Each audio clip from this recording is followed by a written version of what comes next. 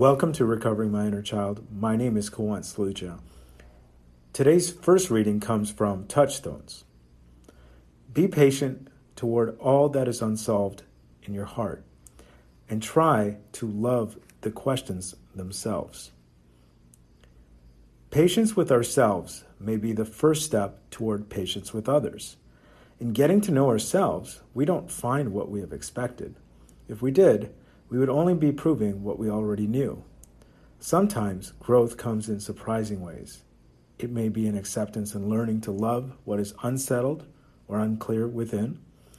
Some of us men want to rush through our learning and push our growth too fast.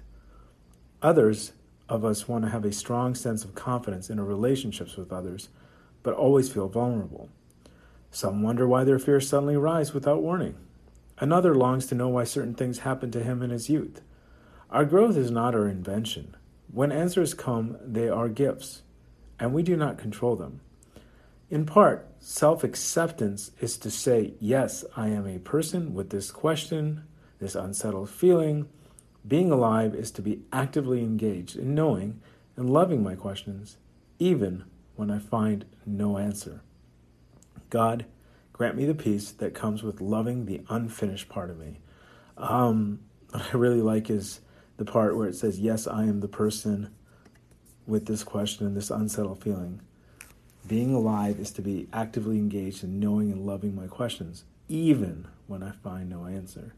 And I think there's areas of progress. I think Tony Robbins says progress motivates a lot of us.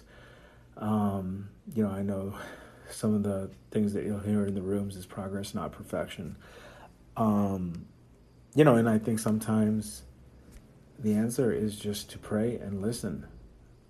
There's areas in life, I suddenly think that relationships are very important for me.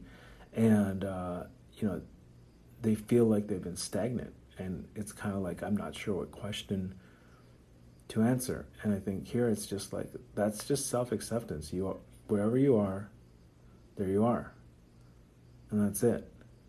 And that's the first part of it. And it's not the impatience and the neuroticism. It's just, this is where I'm at, and I'm going to enjoy the journey. The next reading comes from The Language of Letting Go. Taking care of ourselves emotionally. What does it mean to take care of myself emotionally? I recognize when I'm feeling angry, and I accept that feeling without shame or blame. I recognize when I'm feeling hurt, and accept those feelings without attempting to punish the source of my pain. I recognize and feel fear when the emotion presents itself. I allow myself to feel happiness, joy, and love when those emotions are available. Taking care of myself means I made a decision that it's okay to feel.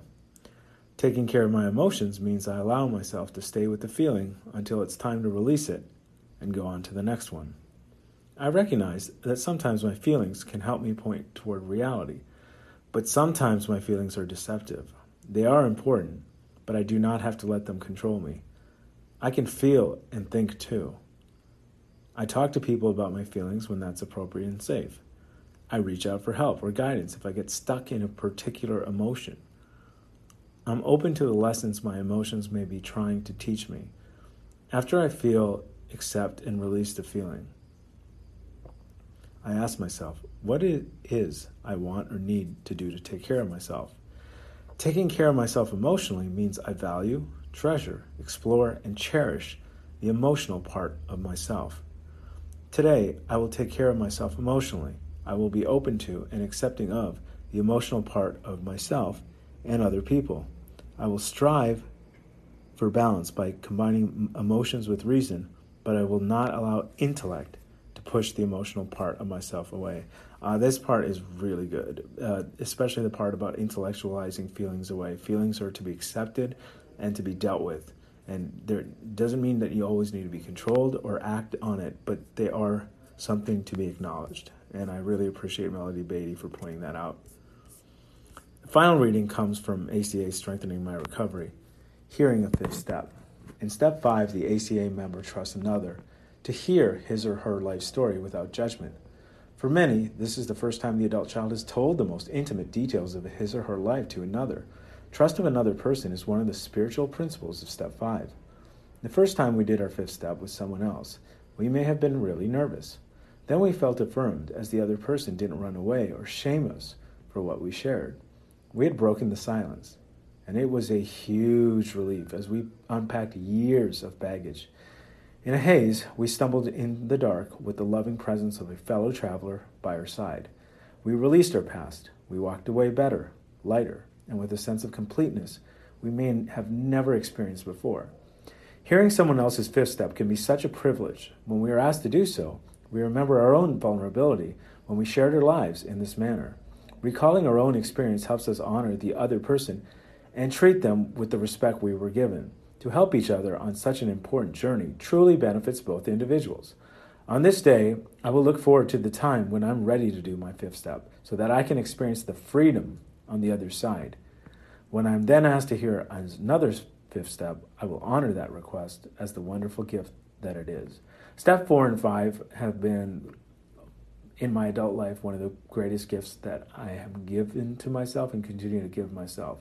You know, they say you're only as sick as your secrets. And, you know, one thing I found also is a sponsor says, you know, ink it, think it, say it out loud. And man, that saying out loud not only releases shame, but it releases emotion and surprising emotions, what some of those answers do. And, you know, I think that, you know, Brené Brown talks about, and she's, I think she's a recovering alcoholic as well.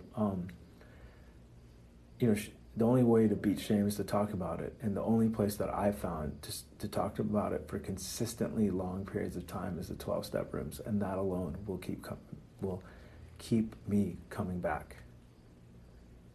And that concludes the readings for this episode. Until next time, this is Koan Saluja from Costa Rica, reminding myself to pause, because that's where God is, to love myself and to feel my feelings.